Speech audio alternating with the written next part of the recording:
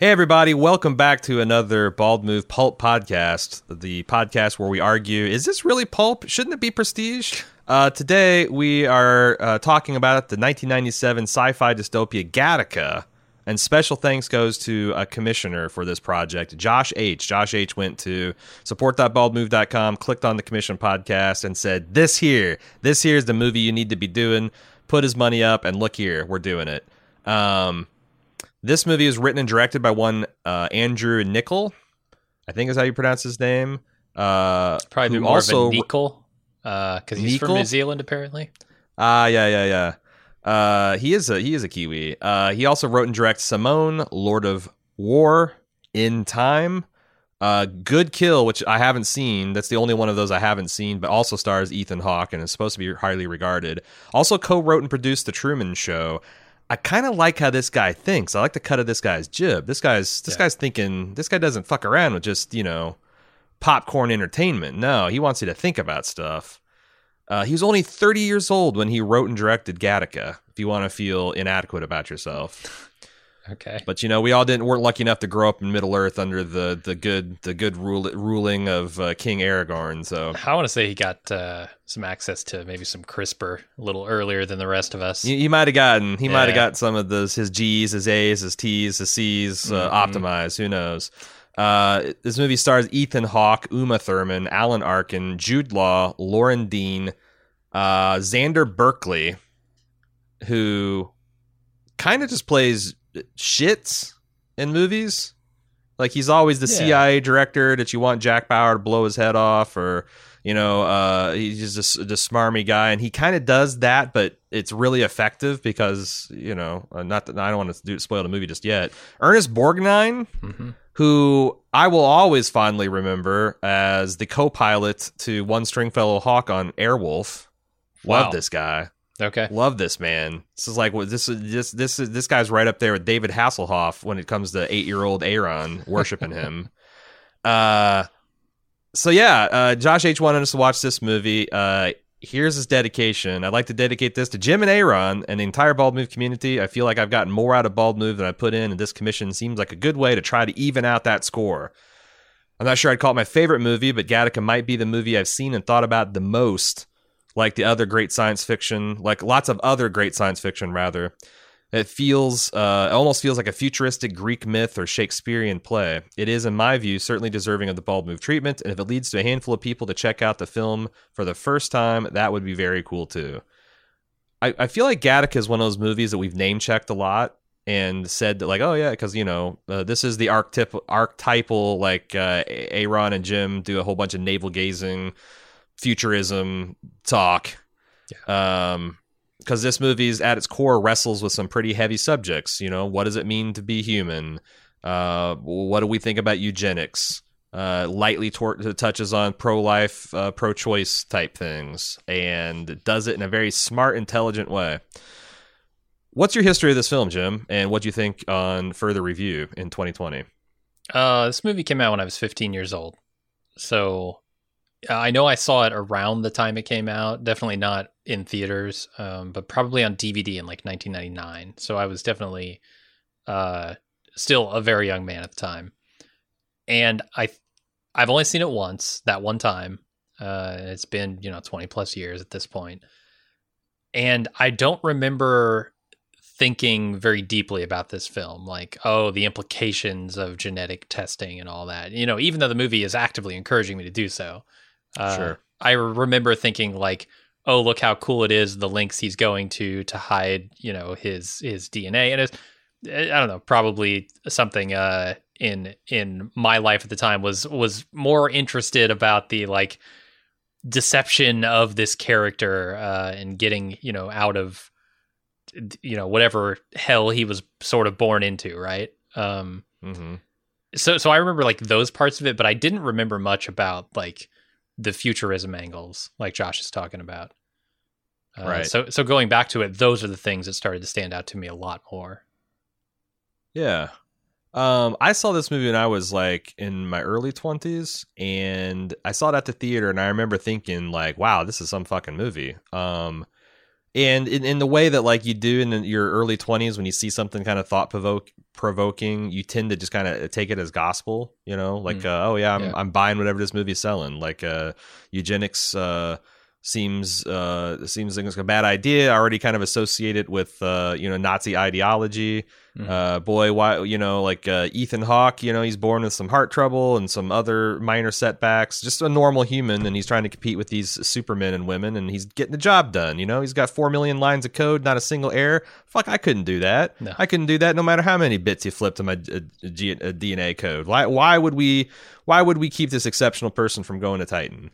And I don't know that my views have changed too much on that, but it's interesting, like, because like earlier this year, Richard Dawkins stepped into a little bit of a yard full of rakes, smacking him in the face when he tweeted out the following tweets, which I want to talk about later.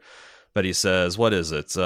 His tweet was, "It's one thing to deplore eugenics on an ideological, political, or moral ground. It's quite another to conclude that it wouldn't work in practice, because of course it would. It works for cows, horses, pigs, dogs, and roses. Why on earth wouldn't it work for humans? Facts ignore ideology." The problem, the reason he got drugged for this, because it's quite a true statement. Like, absolutely, you could genetically engineer humans to be superior. But what does it mean when you say that eugenics works? Sure. Who does it work for? Who wouldn't it work for? What does working mean? What does superior mean? And this movie has a definite opinion on that, which a lot of discussion around it actually does. There are a lot of like assumptions being made about the end goal of genetic modification that I think go largely unexamined. Because like this movie was made as a deleted scene kind of points out in the credits, like this movie was made a few years before we had successfully decoded the human genome. So none of these things were possible. We now stand on the other side of that gulf where a lot of these things are possible. We're just questioning like what we should do, how much we should do of it, what kind of things should we make. And so I think it's interesting to like revisit this thing where it's not so much science fiction as it's like science future, and the future is here. And now that like these technologies are, and there's like, whispers that maybe some other countries that might not have the same kind of scientific and medical ethics foundations as we do might be kind of pushing some of the limits on these things. Like where do we stand on that? So I think it'd be nice to talk about the movie in terms of just like on its own, like it's like cultural and artistic merits, and then we can have a discussion about like eugenics. Is it good? Is it for you? Is it for me? Who is it for? Sure. Nothing can possibly go wrong with this conversation. The end of Bald Move. But so I guess in non-spoiler terms, I really like this movie. I think it's very thought-provoking. It's very well acted. I love it. It's got this kind of like minimalist design and aesthetic. Yeah. And in much the same way we talked about The Matrix having this kind of timeless aesthetic. Like what does it mean for The Matrix to be outdated? They're using these ancient, like they're taking these ancient technologies like plain old telephones and rotary dial systems and green screen CRT monitors, stuff that's outdated by late 1990s standards, and they're depicting it as this like kludgy way of super future technology working. So like The Matrix will look futuristic 50 years from now because it never was depicting a real future, right? Yeah. And I think Gattaca works in the same way. You've got like 1950s Studebagers being plugged in as electric cars, and everyone dresses like Don Draper from Mad Men. Yeah, pinstripe suits. It's all. Yeah. It feels very low budget, and it's not that low of a budgeted film. Like 1997, it was 36 million. So, that's a healthy budget. And some big names attached. Produced by Danny DeVito, which is interesting. You know what? I want to dig into that because I think we'll forget if we don't. Danny DeVito, I think, is really personally invested in this stuff, right? Because he's the kind of guy that does. Well, I mean, he makes these movies. He's like involved in these movies like Twins, which is essentially like a farcical take on Gattaca, right? Sure. Like you make the perfect man and you scrape off what's left over from that genetic code and you get Danny DeVito. That's literally the premise of the movie Twins. And he bankrolls this movie because I think that Danny DeVito knows on some level that, like, in a Gattaca world, Danny DeVito doesn't get born. Or if Danny DeVito does get born, it's in some kind of, like, fucking gutter hovel sewer system. And he's not trying to be about that, you know? I mean, okay, yeah. I mean, maybe that's true. Maybe there's some truth to this. Maybe Danny DeVito has a personal investment. I think in the Gattaca world, Oswald Cobblepot doesn't get born, but Danny DeVito could definitely get born. Like, I don't... You think so? I would hope so. It's not that I think that would happen. It's that I would hope it would happen. What parent selects the Danny DeVito genetic profile? Well, I mean, okay, if you could show me a side-by-side he's of, like, super funny. Here's the next child you could have, and it's Jude Law. Here's the child you got cooking, and it's Danny DeVito at 45. Yeah, you take the Jude Law route, but yeah, that's what I'm saying. And that I think there's a lot of things that this movie does really smart, where they're just saying that, like, once you open the door to eugenics, you might not want to open the door to all the horrific implications. Yeah, but it's just gonna happen. It will. It's going to happen. Like, you know, if you gave a person a choice to hook themselves up to an infinite pleasure machine for the rest of the world, but it's going to destroy the world in 100 years, probably 90% of humanity takes that deal, if not more. Yeah. And there's just, like, some things where it's like, you know, if here's the options, and you can take the options that are the best ones, or you can take the less best options because of, I don't know, some kind of moral or philosophical or religious exception. But other people are definitely going to take these superior selections. And that's part of the movie, pressure right? to do, like, the pressure to do the wrong thing is immense. They say that there are regulations, there are laws preventing discrimination based on genes, and they're just wholesale ignored by corporations, right? And it's just out there. Everybody knows that's the truth. Kind of like data privacy and personal privacy right now. Yeah. You know, we live in a world where we pretend we're 17th century farmers in our houses behind locked doors that no one can penetrate. But we live in a world where literally every single room in our house is mic'd, wired for sound and video. Infrared cameras can penetrate the walls of our homes. Our purchasing habits, our location is tracked. Like, we mentally and philosophically live in the 17th century, but we're getting, you know, pillaged like we're in the 21st century, because we are. And like I said, I think this movie, I'm surprised how I guess I was surprised at how well it held up, because a lot of times I go back and watch things in my late teenage that I enjoyed in my late teens and early 20s, and I'm like, yeesh, woof, whoa. Especially near future sci-fi stuff, right? Tends to age in dog years, right? Yeah. But, like, fucking Gattaca, man, is a really good film, and Andrew Niccol did a really good job of directing it, and all the performances hold up. It's really fun to see, like, baby-faced Ethan Hawke and Jude Law and Uma Thurman, Alan Arkin when he shows up. Who doesn't like Alan Arkin? No one. He's amazing. So yeah, it's a really good movie. I think everybody should watch it. Should we get into, like, should we just start discussing the film? I guess that's full stop. From here on out, we might spoil things. If you haven't seen it, this movie is worth watching, and it also has a few twists and turns that we don't want to spoil for you. So, check it out. It's, I think it's, if you got Stars, you can watch it for free. There's a few other, services. Like, I think the premium Hulu's got it for free. Some Slingbox I saw had it for free, but it's also like $3 on Amazon Prime in high def if you want to rent it. So check it out. From here on out, we might spoil shit. We might actually make a significant dent or significally boost the box office take of this film just by promoting it here, because it just make very much money. It was kind of like a critical success and a commercial failure is kind of how it's described. Yeah. Like I said, the budget was $36 million. The box office was only 12.5. So oof. Lost I kicked in $12.5 towards that. That's what I mean, man. Yeah. Me and my wife / girlfriend at the time attended it. But yeah, I'm actually kind of shocked, because Ethan Hawke, Jude Law, Uma Thurman were pretty big names in the day. Why do you think this movie failed commercially? The name? I don't know. Maybe it had a bad trailer. Because I can see this being a potentially hard sell in a trailer. Although you go with the entry angle, right? Like, you go with the murder, you go with the hiding, like, wearing blood packets on your fingertips. You go with the bags of piss around your leg, like that kind of stuff. And the intrigue. Yeah, you there, could mark, because that was hot. Like Mission Impossible was all trafficking in that. Yeah. Like all this guy, because there's a lot of like Disguising your identity. spycraft and cloak and dagger shit going on in this movie. for sure. Yeah. So maybe it had a good trailer. I don't know. I couldn't tell you. But the other challenges for the trailer would be that this is a science fiction movie. It's a hard science fiction movie, but like try to sell that to people. No, like not in you should show a rocket launch or two.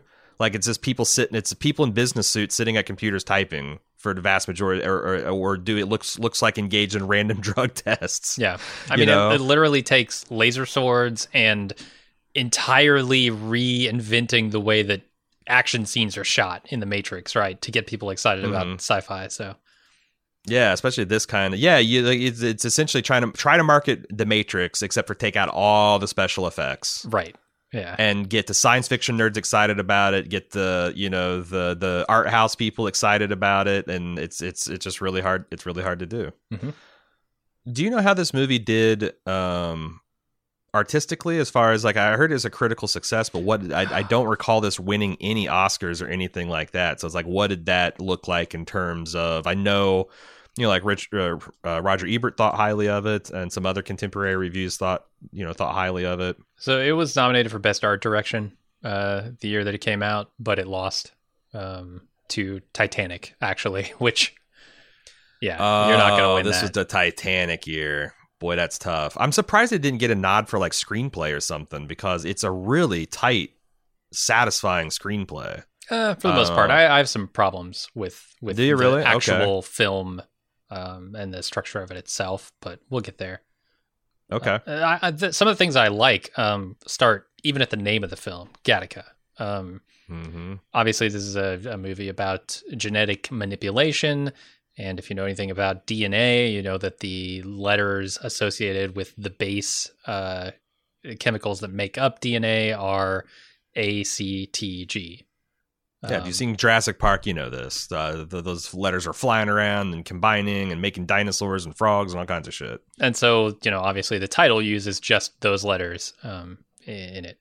And then there are a lot of allusions to DNA throughout the film, both visual and in the terminology they use, like those borrowed ladders are one, because the ladders are used to describe DNA a lot of the time. Like they're just twisted ladders. I love the genetic slurs. I hate it so much. It's so stupid. You hate it?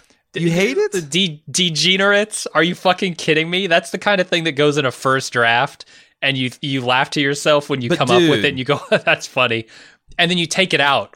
You only put it in the first draft, so later you could tell the story. Did you know they were initially called degenerates?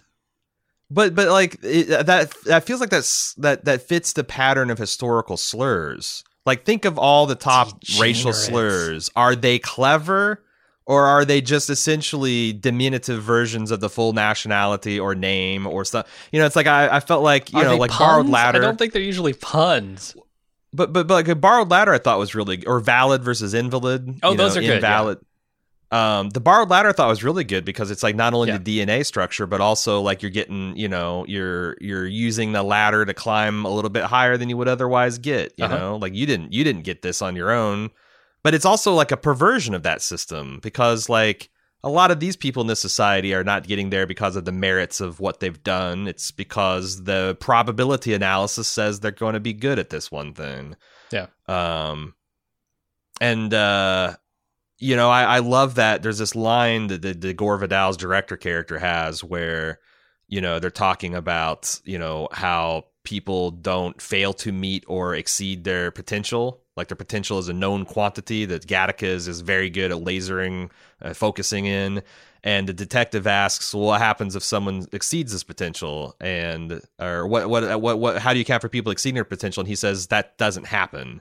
If someone exceeds their potential, it means we just hadn't adequately gauged the potential in the first place. And I'm like, wow, what a smug, unfalsifiable way to cement yourself as the superior class in society. Yeah. I just, there are a lot of little things like that, right? The catches, the gotchas of gene genetic manipulation and discrimination. I really like how they have this culture of paranoia. Like they start with the title sequence, which plays with the GATC sequencing and like the people's names and whatnot, and the credits, and then it's also you see these like fingernail clippings falling, this body hairs, this skin cells, like it's like a blizzard, a storm of genetic material falling. And I remember watching for the first time, I was like, what the hell, where is this going? But it sets you up for the essential paranoia of the movie, because like we now know, this is after the O.J. Simpson trial and how much we know more about DNA, that like we're just putting out this information everywhere, whether we want to or not. And like dead skin cells, hair, spit, all this stuff, urine, all these things are giving free. You can't help it. You cannot contain that stuff. You can't go to work in like a Tyvek suit, Yeah. So like, and the levels of effort that goes into maintaining this fraud is insane, but it's also really intellectually satisfying to like in a Mission Impossible way to see like, okay, if you're shedding, how do you reduce the amount of things you shed? You have this like crazy ritual grooming. You've got the special lotions and whatnot, special combs and brushes and scrubs. You also have to have a bunch of genetic material. You need to be able to produce a blood supply on demand, a blood test on demand, urine sample. And skin cells and hairs and things, because they expect you to be shedding something, right? So you have to make it appear as if you never shed anything, it would be a flag. Yeah. And you've got this like that's such a beautiful thing you've already alluded to, that like in the Gattaca future there is a lot of laws to protect, because like the reasonable concern of if you start genetically engineering society is like, what do you do with the people who are already born that weren't engineered? And there's clearly a bunch of laws set up to where like, well, on paper, there is no advantage conferred to an invalid person versus a valid person.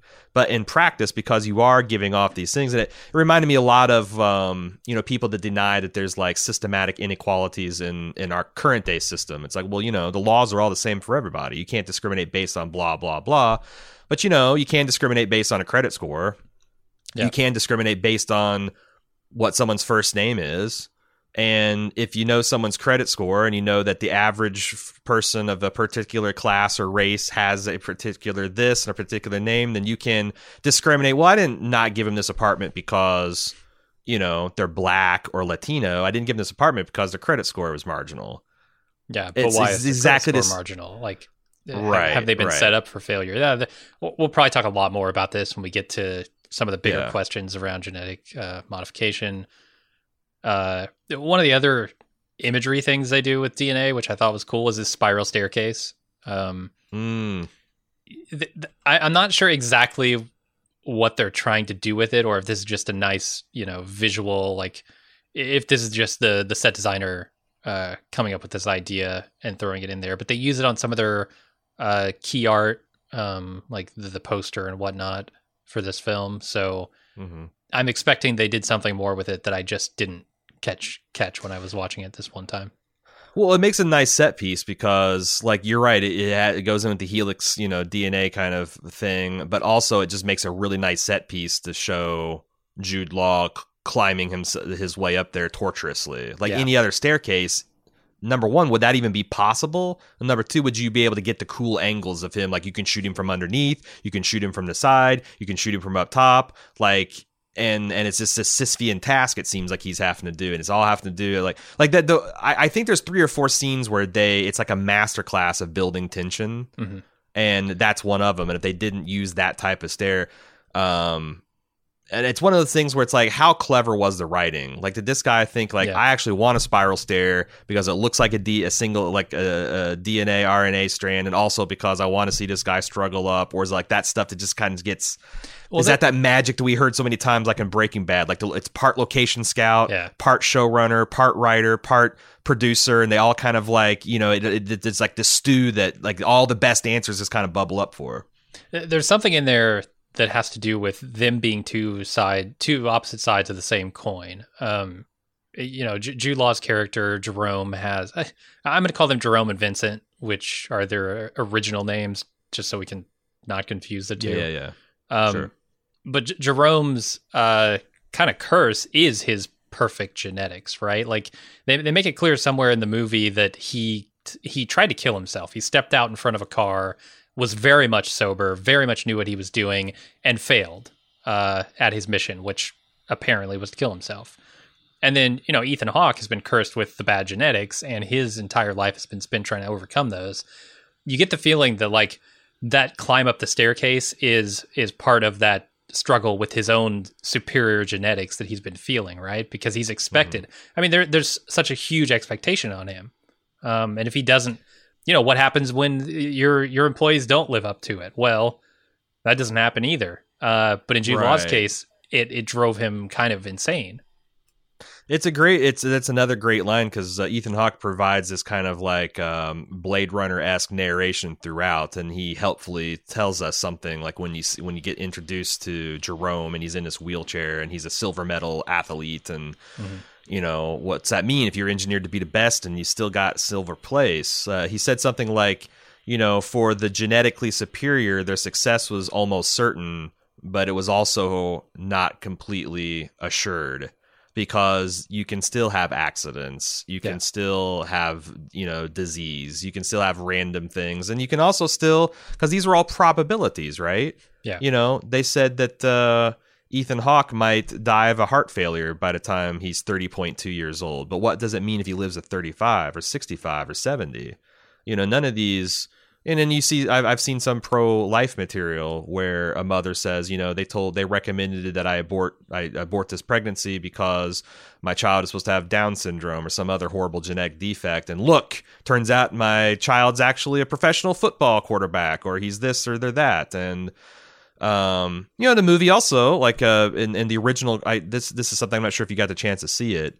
But like the original credits end in kind of like, we are a few years away from sequencing the human genome. And, in 10 or 20 years, we could have like the power that's in this movie in our hands. And if we had invented this technology 200 years ago, here's a list of the people who wouldn't be here. And they listed Abraham Lincoln's got Marfan syndrome, Albert Einstein, dyslexia, Stephen Hawking, fucking everything that he had, Yeah. And the movie kind of asks like, well, what does it mean? Like, what does it mean to be genetically superior? What does that get us? And you have to think about, even if you're genetically modified, you're not the only one. And so that gold medal can only go to one person, and it's not guaranteed to be you, no matter how genetically modified you are or genetically selected you are. Yeah, and it could be that, like, some other nation had slightly grippier shoes, or I can't remember, was he a swimmer, or what was his? Yeah, he's a swimmer. He's a swimmer, so maybe the superior genetic athlete shows up the year that the United States invents the shark skin bathing suit that gives everybody a 3%, and like you lose because some other part of technology was better. Like, what the fuck does that even mean? And there's also when the parents were like shopping for their children's genetics. They're like the parents are like, well, maybe we want to leave a little bit to chance, kind of like, we don't want to know the gender. And the guy's like, well, the human condition's already fraught with perils and frailties. Why would you give an inbuilt disadvantage? Why wouldn't you screen all those things out? Don't you love your child? Don't you want him to have the best? And Jesus Christ, that's the argument right there. That's the argument that kind of breaks genetics, or eugenics rather, because what is the line if it's left to individual parents and individual people to decide why, and you could afford it, why wouldn't you have perfect children? Mm-hmm. And I think that's where things get sticky. We will probably get to that toward the end of this discussion. But there's also little things I thought was interesting, like Ethan Hawke is a faith birth, right? He's just a random collection. He's not the superior individual, but he has an exceptional penis. Yeah, let's talk about that. So it's like, is this luck of the draw? Is this prosthetic? Does he model Jude Law's dick and strap that on? what if he just random luck of the draw has got an exceptional penis, man? Like that's what I'm saying. Like, Sure. what's the movie saying about that? You know, that like if you optimize for one thing, are you necessarily de-optimizing for another? I don't know if that means that like the dumber and more genetically inferior you are, the bigger your penis. But I don't know. There's just like really interesting, like little like side things there that I almost had to pause the movie and be like, what the why? What are they saying? What? I can't tell if it's just an attempt at humor or if it's something that they're doing that they want us to note and think about. Yeah, but it was weird. But there's also like just so many good arguments for like the pro side of genetics, because it's a lot of this takes place in the beginning where the parents are shopping. You know, they got the imperfect child, Ethan Hawke, and they're trying to design the perfect child. And there's this great scene where the mothers, you know, they're having this faith birth, you know, where they don't have any genetic intervention. They conceived in the back of a car, and they're having and they're picking out a name, and they're going to name him after the father. And the father's like, no, wait. Vincent. I don't want to give this son my name because we're going to have more in the net. And I was like, God damn. I think that's also such a great way to show the, you know, if you're pro eugenics and you think you can do it in a positive way, you can make a better human society. The real sticking point for me is, what do you do? What does the transition look like? Where we're all still Morlocks, right, from the time machine, but we're trying to become Eloy. Like, what the fuck does it look like politically, economically, socially to be the Morlocks in this situation? I mean, it's you know, a mess. Like, it's yeah, a mess. It always is. Transition is tough and painful. It is, and that's just like, and I think about like, you know, in these situations that absolutely happen. Like, what does it be? Yeah. What is it like to be the child that you know was the kind of mistake, the error, the one that your father didn't want to name after him? Mm-hmm. But on the other hand, like, you know, what the geneticist is saying is like, look, this child is still you. It's just the best version of you that you could produce naturally. It's entirely possible that you could produce this child. We're just putting our thumb on the scale so that, you know, the best of you gets expressed and the worst of you gets suppressed. And like, that is a very powerful argument to make to people, you know? Yeah. And it not only like familiarizes, I guess, people who have not thought about these things in those terms with stuff that's important for the film, but it also gives a motivation to the main character, right? He's clearly born and told by society that he's inferior, and he has to he spends the rest of his life and the movie overcoming that. Yeah, and there's also some interesting commentary with the fact that like Jerome is kind of the perfect man, is you'd call it self-sabotage, except for Ethan Hawke is playing him, so he's like other sabotage. Like, he can't stop drinking, you know? Oh, yeah. His genetic profile says that he shouldn't be an alcoholic. He's a raging alcoholic. I need you to give me a sample that doesn't have alcohol in it so I can go into work, you know? Mm-hmm. And yet he just can't do it. Like, there's a couple scenes here that just really show the dark side of being the golden child that comes in silver. Like, what does that do to you? The scene of him, like, I thought is really powerful, the how dare you scene where Dean Norris goes and hassles this guy for legitimate reasons, and he's in a wheelchair, and he's like, yeah, I just had a skiing accident. How fucking dare you? What are you?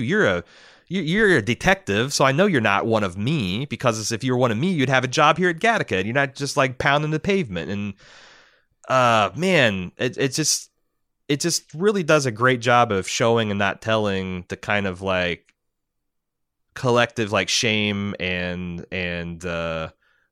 disgust and self-hatred that you could get in some of these situations, even with completely perfect people.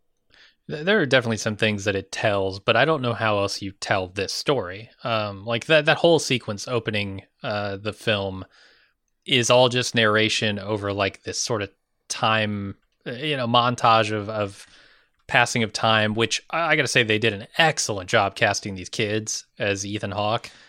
They all look so much like Ethan Hawke. It's remarkable. So you got like baby Ethan Hawke, 2-year-old Ethan Hawke, 9-year-old Ethan Hawke, 17, 18-year-old Ethan Hawke, somewhere in there. Yeah.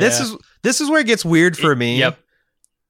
why the fuck do you cast an 18-year-old Ethan Hawke when you have 27-year-old Ethan Hawke? Yeah, just de-age him a little bit, and you're good. Like, contemporaneously on Beverly Hills 90210, they had 30-year-olds playing high schoolers.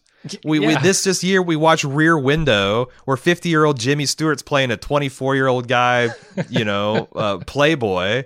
You got, what else did we see this year? What was another? Oh, like Tom Cruise, like in Born on the 4th of July, he goes from like 16 all the way to 50 something, and they just use it. Like, I just thought it was so hilarious that they cast an 18-year-old Ethan Hawke when they got 27-year-old babyface Ethan Hawke waiting in the wings, man. And the 18-year-old Ethan Hawke is the worst of the Ethan Hawke castings as well, which is the funniest part of it. I know. Yeah. It's Uncanny Valley, because the other's like, okay, yeah, he's a young Ethan Hawke. This guy's just a weird Ethan Hawke doing a bad Ethan Hawke impersonation. Yeah. But I don't know how else you tell this part of the story when you're doing this montage of like, we got to tell you everything about the world. We got to tell you everything about his birth. We got to tell you everything about the competition with his brother. This movie would be another hour longer if they tried to do all that without, with just time jumps and like showing, not telling. So I forgive it. And I think it actually works pretty well. There are a few things that I don't like about this movie structurally, but we'll get there.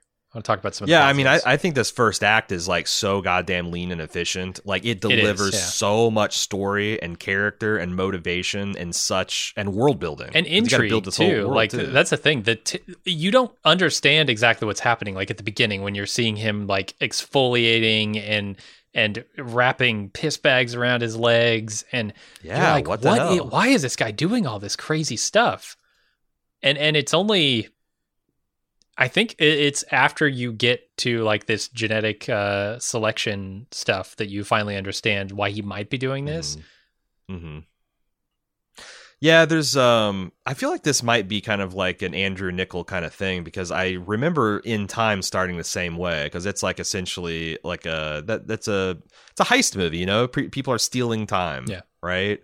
But you don't know what the hell the glowing thing on the wrist means. You don't know why they're doing. And then as you like, it's a hallmark of like, do something weird and just slightly like it's like, watching a person going about getting ready for work. It's very normal, and it's a way a lot of movies starts. But then he starts scrubbing stuff, and he starts like, getting hair samples out of vials, and like see that strap into piss bag, and like, okay, this is starting to skew.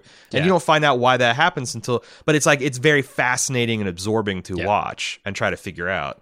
Like I said, it's just a clinic for like efficient storytelling. So here's a topic. I think because this movie makes so many fucking points I'm not even sure if it intends to make, but like now that I've as a 44-year-old thinking back about my life, like all this stuff kind of reinforces. Maybe this is intersectional theory, but like one of the points it makes is that prejudice policing is bad policing. Like a lot of times you hear the arguments like, well, we know who's committing the crimes. Let's just go like hassle those people, and why? But like this is like a very great example of why that can lead you to the very wrong conclusions, like, well, we know it's an invalid, so let's just round up and hassle the invalids and do all this other stuff. And like, but it's sloppy and lazy police work, and it's based on like a sense of superiority too. Like, oh, we couldn't possibly have not detected, an intruder in our ranks here. So let's go hassle the people who we suspect. We made the system. The system's perfect. If the system made a mistake, that means we made a mistake. That clearly can't happen. And you see a lot of that in, in like policing today, the amount of like wrong convictions and stuff, and the fact that there's like a racial component and all that stuff. I thought that was like, again, I don't think the movie set out to make that point. It just effortlessly does in the course of, this movie. And the assumption that it must be, that the murder must have happened because they found this invalid invalid. They pronounce it very specifically. Yeah, invalid. That they found, a DNA sample from an invalid somewhere in the facility. That must be their guy, right? Like, they're so fixated on that. When it turns out it was the fattest of fat cats, genetically superior on top. Although, I thought it was interesting, since we don't know the timeline when this movie takes place. I got the impression the this time that I watched it, that the Gore Vidal character, the director, the old man, might have been one of those faith births. Like he might have been born before you start, because I feel like Ethan Hawke was born right at the cusp of where, man, should we do it? You know, it's like it's still a society. This guy was born like 40 years before then. He was genetically engineered. It's almost like, yeah, good point. It's like, again, this is not explicitly spelled out in the movie, but I think you're supposed to understand that this guy is of a mind that he is, of course, superior because he's got all this money and he's been this successful. And he is able, because he is so smart and so superior, to select only the best of the best of the best, which does not include him. Mm-hmm. So it's like one of these courses where an invalid might have committed the murder, and it might have been the director. I think it's a fun interpretation that I don't think you can falsify or prove from the film itself, but it's a clear implication that I got that, like, you know, yeah, and you know, also, like, I bet people, I bet that's also a thing that would absolutely happen in the real world, is if like this was stuff that was only available to the ultra rich. Mm-hmm. During that boundary threshold where some people are doing it, some people aren't, the ultra wealthy could probably afford the technologies to let their children, you know, borrow ladders all day long, just fake their documentation, you know, instead of like carrying around piss bags and blood fingertips and stuff, just change the official record to make you appear as valid in the DNA, you know, like, sure. So it's like, is this guy, like, wouldn't it be ironic if the director himself was a borrowed ladder, you know?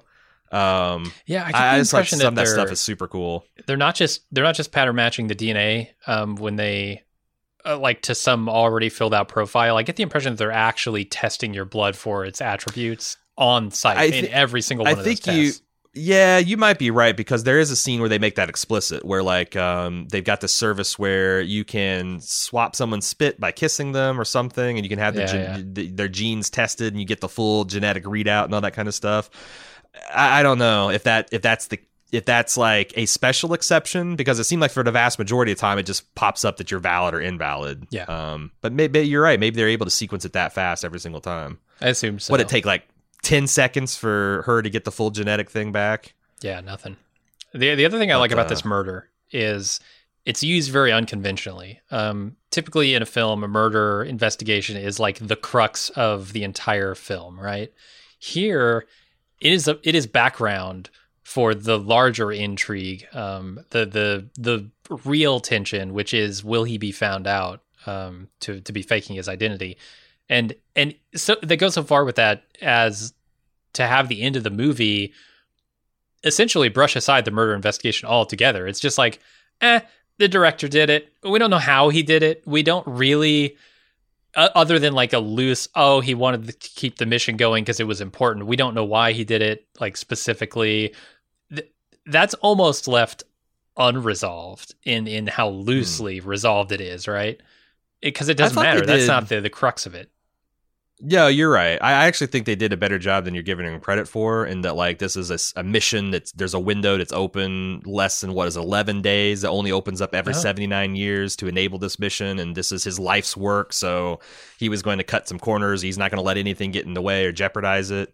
Yeah, but the guy who committed the murder is just, you know, some dude as far as we're concerned. He's like that you can check his genetic profile. He doesn't have a violent bone in his body. Right. Which, again, prejudicial police work is sloppy police work. Sure. Yeah. But yeah, I like how the tension there is not necessarily like, will we discover who the murderer is? Because we know it's not him, right? We've been with him the entire time. We know he didn't murder anyone. Well, yeah, and there's also just a lot, like, this movie takes a hard, like, it's kind of like a slow absorbing science fiction movie that turns into a thriller. Yeah. Like halfway through the second act, like a hard turn towards like, oh my God, this thing's pulse pounding. Yeah, once they bust into the restaurant and they start running, yeah. Yeah, well, even before then, like, this fun thing about, like, hey, let's do something spontaneous. Let's run across the highway to get to this ocean thing, which is like super simple, but he's had to take his contacts out. I love how they connect those things, yeah. Oh my God, it's so fucking, like, I even knew what was going to happen, but it's so stressful. Yeah. Because that's the thing, is like, crucially, you don't really, when you're watching this movie for the first time, you don't know what's going to happen. You don't know that Ethan Hawke is going to, make it here. Like, I thought, like, you know, there's so many story possibilities that could have happened that I felt like everything seemed possible. Because like I remember thinking one of the things when I first saw this movie that I thought might happen is that Jude Law does somehow take his place. Yeah. You know, that like being up in the stars where his legs don't matter. Like when they made that, I'm like, oh God, that's going to be the twist. Like right as he gets on a rocket, Jude Law's going to have some kind of like undersuit exoskeleton. He's going to knock him over the head and he's going to get on the rocket, and then Jerome's off in the stars. But there's like so many possibilities to keep and that's why it makes the suspense genuinely work. Because another one, when the detective is driving home and Jude Law's got to claw his ass up into the second floor, like. There's all these things flying through your head, like well, they could just get caught, and there could be some other thing to process. Maybe there's a big fucking one of those weird court scene things at the end, or maybe he's going to get away with it. But then, like, what's he going to do about to hide the wheelchair? Mm-hmm. You know, this detective is kind of sharp. You see these sharp throughout the movie. Like, how are they going to get away with it? Even if he gets away with this stage, it gives you a goddamn ulcer. The whole second and third act of this movie, and just the way they add the suspense and the way they intercut, like there's even like little tiny suspense elevators within the big suspense one. For example, like can Jude Law get to the button that lets him in the building, right? And sound normal. And then that because like a lot of times I think movies play around with the idea where they show like a guy driving across the city and another guy's trying to like get home in time, but you never know like, well, how are they synchronized? Like, is like close? But like when the intercom thing starts ringing, like that tells you they're not just around; they're outside the door, and it's that kind of stuff that I think really nails the tension and makes it feel really real and suspenseful. Yeah, and I guess another reason I say like the murder is so inconsequential here, or not inconsequential. It's very consequential, but it's like. Bit of a brushed aside at the end is because when they solve the murder, it's solved off screen. There's no like context for why they would have even looked at this guy, let alone how they proved that it was him. None of that is in there. They say he confessed because once it was no longer possible, it was too late to stop the mission or whatever. He just came and confessed and started fully cooperating because he didn't. You know, he didn't care. Now that's weird because like that's not that's not the rich elitist people that I know that's going to accomplish their mission and be like, you know what, fine, I'll take my jail time now. I got what I wanted. No, it's like I want to get two missions to Titan. Maybe he's better than that. Yeah, he's genetically superior. It maybe now is a good time to talk about some of the things that I don't particularly care about with this film. Actually, no, one more thing that I like. Not sure exactly how these connect and how they're being used, but we talked about that traffic scene where he's trying to run across the street without his contacts in. He can't see anything. It's super blurry. It's shot really well. But I get the sense that they're trying to connect that scene with Jude Law, with Jerome having stepped out in front of a car and it hitting him. Deliberately, yeah. Right. And like I mentioned earlier, you know, they're two opposite sides of the same coin. So something about like him succeeding here despite not wanting to do it. In a fully random chance time of like just rolling the dice. Right. Yeah. As opposed to Jerome stepping out in traffic intentionally and failing to kill himself there. Like you're absolutely right. They're doing something with that, and I'm not totally sure what it is, but it's thematically I think it's just a juxtaposition of the random choice, you know, the faith birth versus the predetermined thing, and which is superior, which leads to the better result. Right. And fate's involved, and you can't take that out of the equation. I love the reveal at the end where he gets busted, and this smarmy doctor who they hire to play because he's got a punchable face, is Xander Berkeley, is kind of like, you know, he's got him dead to rights. He's going to piss invalid, but the whole time, like they've been building this kind of like character arc with him where he's like, you know, my son was valid, but turns out he wasn't all that they promised. Like those little percentages of probabilities, kind of like maybe they don't exactly specify what the deal is, and then they reveal that he's known all along. Yeah. Like the fact that, like, you know, real right-handed men don't hold their dick with their left hand. You know, fun fact. And then, Ethan Hawke's like about to have a fucking cow about this stuff. And then it turns out that he's sympathetic because, like, you know what? I think, like, obviously you've gotten this far. I would want my son to have this chance. Wink, wink. We're going to, like, have genetic solidarity here with I'm gonna take one for the imperfect children. I thought that was a great twist. On top of, like, a bunch of, I think, great twists. Like the reveal that Ethan Hawke's brother is the detective that's investigating him, I thought was shocking. And it worked because especially since I remembered the twist, but I thought the twist was like it turned that like Jerome. I thought Jerome was actually Vincent's brother. I thought that was the deal. That Vincent's brother had flamed out and their parents had died and no one was the wiser, so they would just switch to get ahead. Gotcha. So I was really confused in the first act when they made it very, very clear that is not the case. And then I'm like, well, maybe I just got this confused with another movie. And then the twist actually hit me double. Like, oh, fuck. Oh, right. Of course, it's the detective. There's a reason that they haven't referred to this guy by any kind of name. He's always just been, the detective and you and sir. And when you go back and you look at the film, because there were a couple of moments early on that I noted when he looks over at that inspector or whatever, and he gives kind of a funny look, and he looks more nervous than maybe he would normally be, even though he should be pretty nervous because he's hiding his identity and that stuff. But there's a knowing glance there that, it should tell you on second watch, hey, he knows this is his brother, and now he's really in some shit, right? Yeah. I'd like to watch. I might get a second watch because Cecily didn't get a chance to watch this movie, and I kind of want to watch it again because I bet it is a real fun back-to-back second watch. For sure. What other good stuff you got? Okay. Visual storytelling. Yeah. The juxtaposition of Ethan Hawke's blast off with Jude Law being in the incinerator.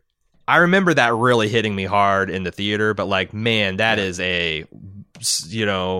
like, step back and give yourself a hand because that visual symmetry is tasty. Mm-hmm. Like literally launching someone else at the cost of this other person dying. And then the one question I had that's not like it's not praise nor criticism. It's more like, what did the lock of hair mean? Because like I thought that was going to be some kind of suicide note or some kind of like encouragement. He's like, don't open it until you're gone. Don't open it until you're up there. Don't open until you're up there. Well, what is the deal with the lock of hair? What did that mean to you? I don't really know. The best thing I can come up with is that he's going to need hair to spread around like he's been spreading to keep, masking his identity. It's almost like a message of encouragement, like you can continue to do this, keep going, because he's accomplished his goal, right? He's gone into space, and I don't think over the course of this year-long mission they're gonna say, "Whoop, we got an invalid on board. Let's turn this thing around." I almost had the idea that maybe they don't even test up there. Like, right. If you can get in there, it's like, what, like it's in the future, but not that far in the future. Like they're not gonna drag all this testing equipment and all that stuff. Like, yeah. So it's almost like, okay, sprinkle this stuff around while you're up there so that, when you come back and they do the testing, which I'm sure they'll probably do, the sweeps of the ship, you'll be okay. I don't know. And maybe you can go on a second mission. Maybe you could do even greater things, right? Why do you think Jude Law kills himself? Why do you think Jerome kills himself? I mean, other than he already clearly wanted to. I don't know. Well, that I don't just know why flips the question around. Why did he go through all this stuff? Was this like kind of like a very stealthy Will Smith 7 pound situation where like he's like, well, I didn't commit suicide and I'm now crippled. You know what? Maybe I will give someone the ladder. And like, was this his plan all along? Because the thing is, like, when you're first watching this, like, Jude Law giving him like 2 lifetimes worth of genetic material didn't seem ominous to me. It's more of like an ultimate sign. I took it as an ultimate sign of trust. Like, I know that I haven't been reliable and I have been kind of an alcoholic and I have problems, but like, thank you so much for the dedication for us to live. Like, I thought that was a beautiful line. Like, I got the better end of this deal. I only lent you my body. You lent me your dreams. That was kind of like just like, hey, I'm no longer going to hold you hostage. Like, because I think that's the whole idea that like if you give a borrowed ladder all this genetic material, they could just off you You know, like they could just fuck you over, and you know, the idea that you have to have every day a genetic sample that you have to give and it has to be clean and all this kind of stuff is almost insurance that the borrowed ladder doesn't take the ladder and pull it up the wall behind them. Sure. And then him doing that just showed the amount of trust that he had in him.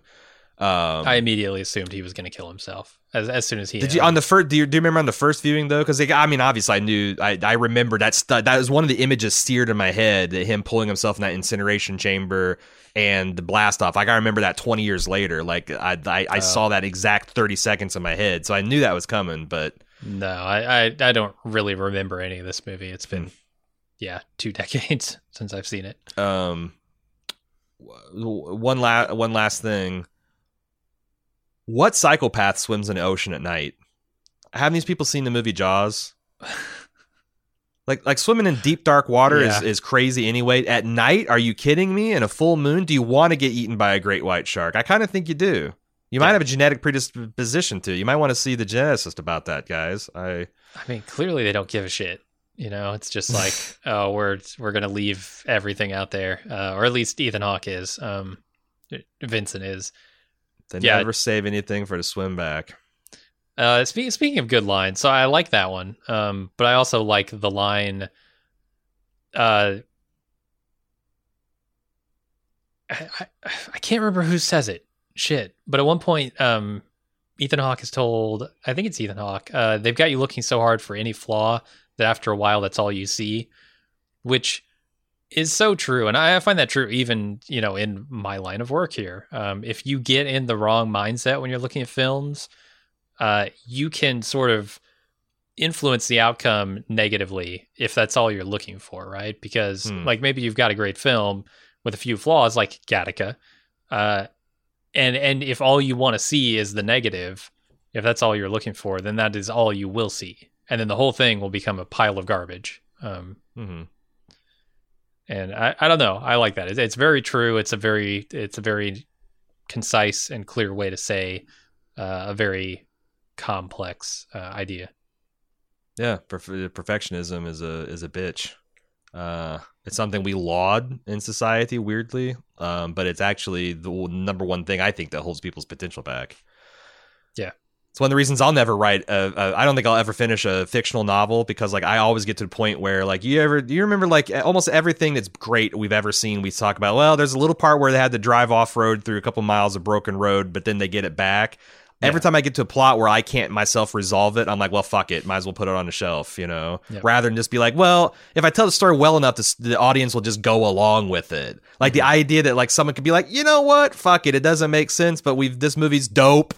And these actors are going to be amazing, and this people are going to want to know what comes next. They won't care like that. I just can't make myself believe that, even though like all my favorite films have huge flaws, and the more you look at it, the more you can see them. Star Wars, you know, fucking stormtrooper knocks his head on a door, makes the final cut. What the hell, you know? You can see through the compositing of the like snow speeders and shit in Empire Strikes Back. It's a half-assed job. Yeah, some of the greatest movies ever. If you're rich enough and anal enough about it, you go back and try and fix it. And destroy everything you love in the first. All right. So in the spirit of looking at the flaws and it's all you see, what are the problems of this film? Okay.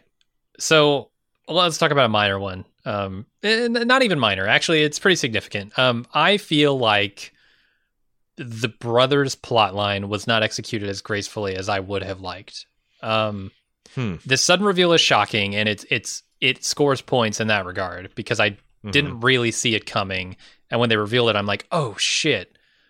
But then they shortchange it, I think, because they're trying to reveal it at the last second. So after that, it happens in the same scene, the reveal that it's his brother, and also the challenge of. Let's race again, right? Let's see who goes out the farthest. And they strip down and they go out into the water. And he says the poignant line about I never left anything for the swim back. That is too shortcutted, in my opinion. They needed a little bit more emotion. It just feels a little less earned than I would have liked. Especially since this movie is pretty brisk. It's 106 minutes. Like, they had the time with credits. They had the time to let that. I kind of agreed there too. I was a little bit shocked seeing it. Like, I haven't seen this movie in like 15 years. Seeing it and thinking like this is such an epic twist, but they kind of like hustle on to go because they had a couple other twists ahead. They had the twist with the doctor. They had the twist with the director. Like, I felt like it maybe was a little cluttered, but like, with such another minute or two of them. Because like I didn't get like I felt like the brother should have learned a lesson from this too, and there should have been an impact. Like he needed a moment to like think and ponder this and allow us as the audience to also like because we spend so much time considering things from the invalid's position, the invalid's position, that we don't really think about like what do some of these other people think? And here's what I would have done. I think you're right. I would have made Jude Law kill himself earlier, putting Ethan Hawke into a very bad position, knowing that he doesn't have the material he needs to continue this life and get into this, get to Titan, and have the brother step in and donate material so that he can get to, whatever. Like have him having confiscated. Right? Well, have him like having confiscated the last of Ethan Hawke's supplies, right? And then after they have this swim, the brother gives it back to him, saying, "Go do it." Or even he's got a little bit left over from the last sample he drew right from Jude Law's arm, like he's got, yeah. Like, you earned this. Go, like, you've shown how dedicated you are, that kind of thing. It's like going into the evidence locker and get a kilo of cocaine. You just go into the evidence locker and get a vial of blood and be like, here you go, little brother. Exactly. Or big brother. Yeah. Big brother. Big brother, 2 years, yeah. So, yeah, that was a little shortchanged. The other thing, so we talked about, like, some of the attention to detail on, like, I don't know. Okay, so there's a line about like right-handed men don't hold it with their left, right? Mm-hmm. So this is happening. I'm looking at this whole scenario, and I have to describe the scene. So this is at the entryway to the ship, the spaceship that's going to take them to Titan. Right. They have 2 checkpoints set up. They have clearly a male and a female side. Because there's a woman in front of him who goes off to the left, he goes off to the right.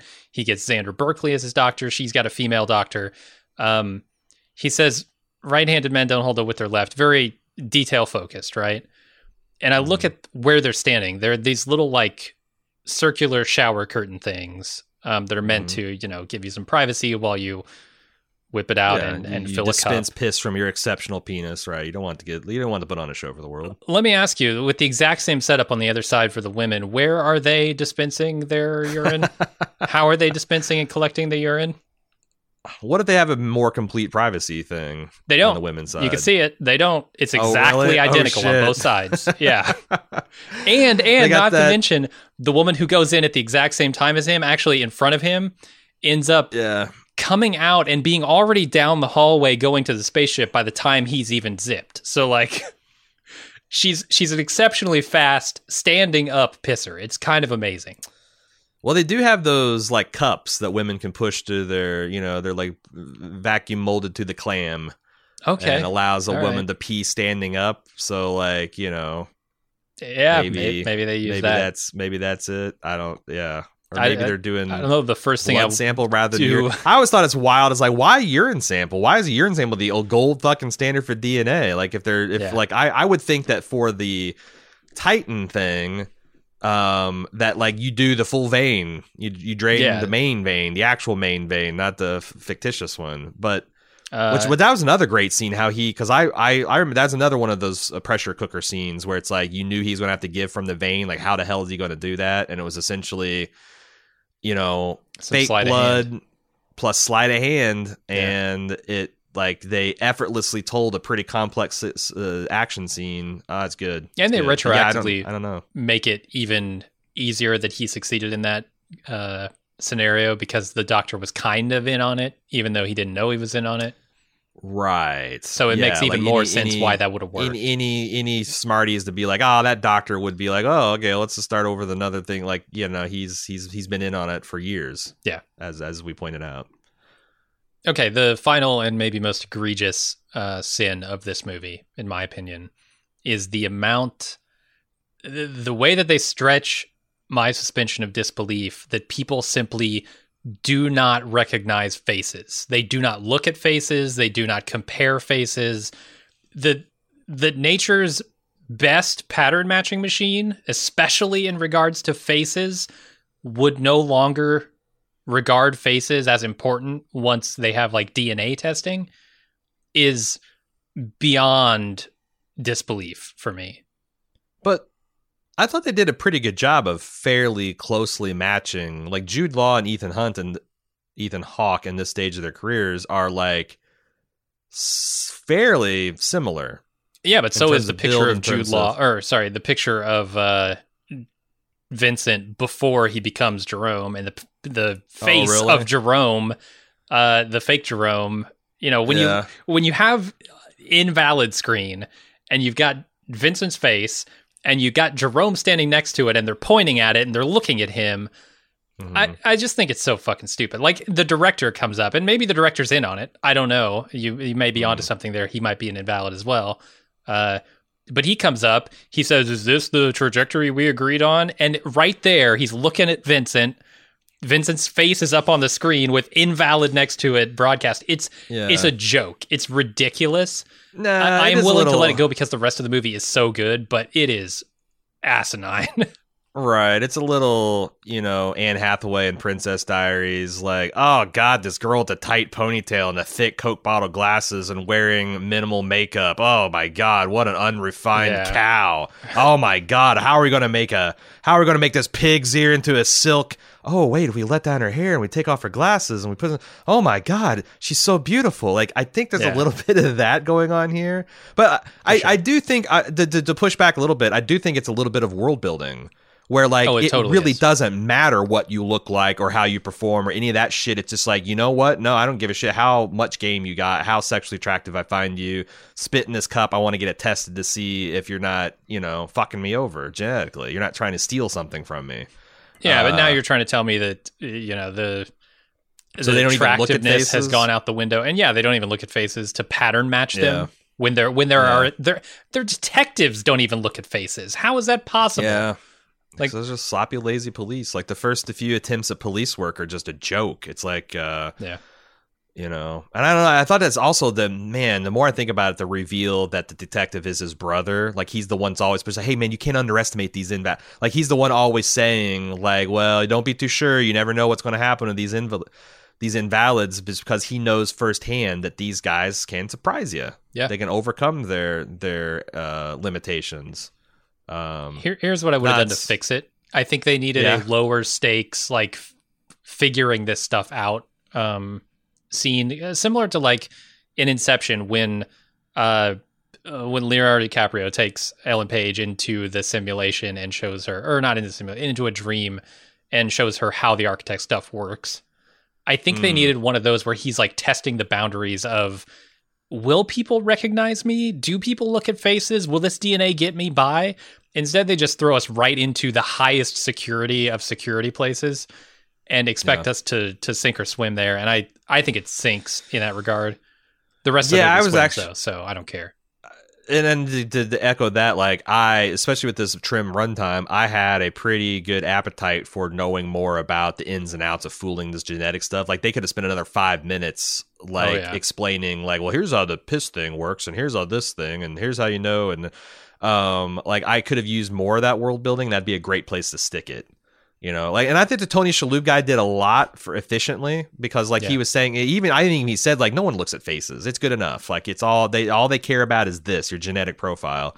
And he went to great lengths. Like, I thought, like, that's the first idea. Like, that's a real thing you can do. Did you know this about, like, you can make a person taller with that, like, by cutting their bones, and like there's a framework that it slowly stretches it as the bone heals. It keeps like re-breaking and re-stretching. It takes like months and months, but you can add an inch or two to your height.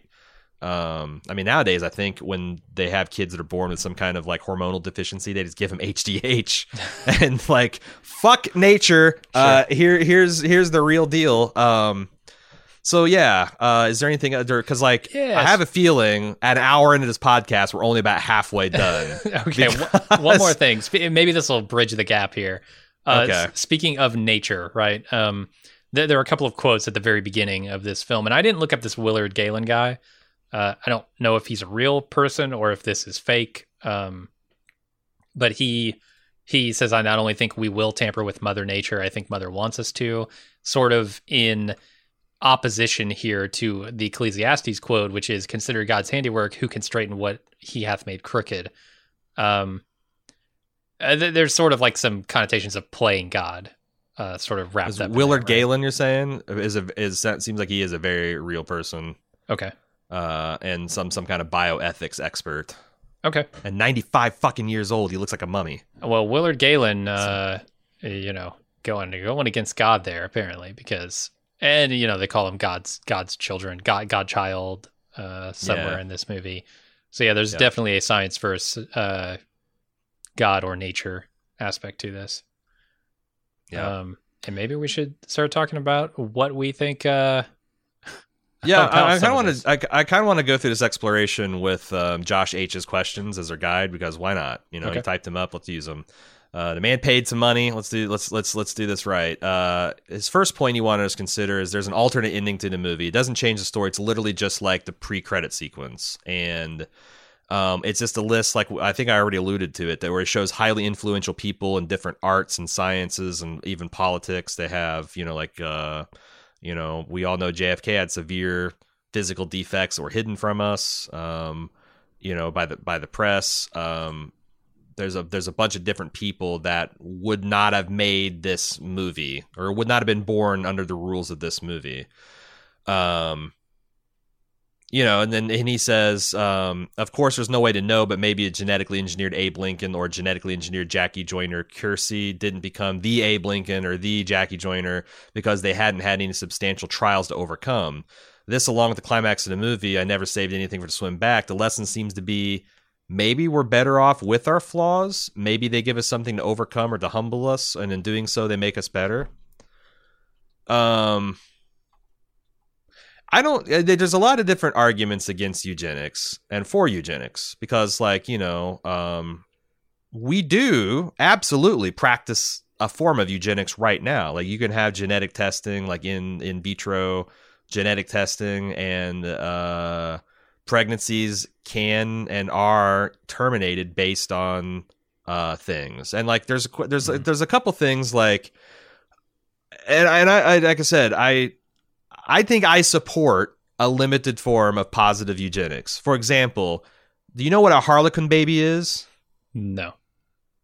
A harlequin baby should never be born. They're essentially born without an outer epidermal layer, and they're born with like their eyelids on the inside out and all that kind of stuff. And they have like horribly short, terrible lives, like in the terms of like days, weeks, or months.